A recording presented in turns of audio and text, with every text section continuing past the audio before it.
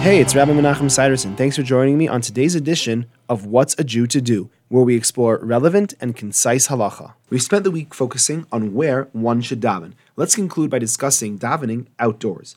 Ideally, davening outside should be avoided. Davening indoors is more conducive to humility and fear of Hashem. However, this really only applies to Shmona Esrei. The rest of davening could indeed be done outdoors. When one must daven outdoors, one should try and find an area surrounded by a wall or a fence, and then you may daven there.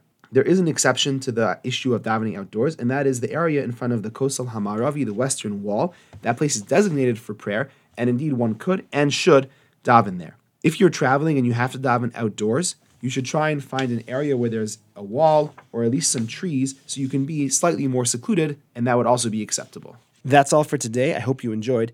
If you have any questions or for further discussion, please give me a call. I'd love to hear from you. 303-386-2704. Have a great day.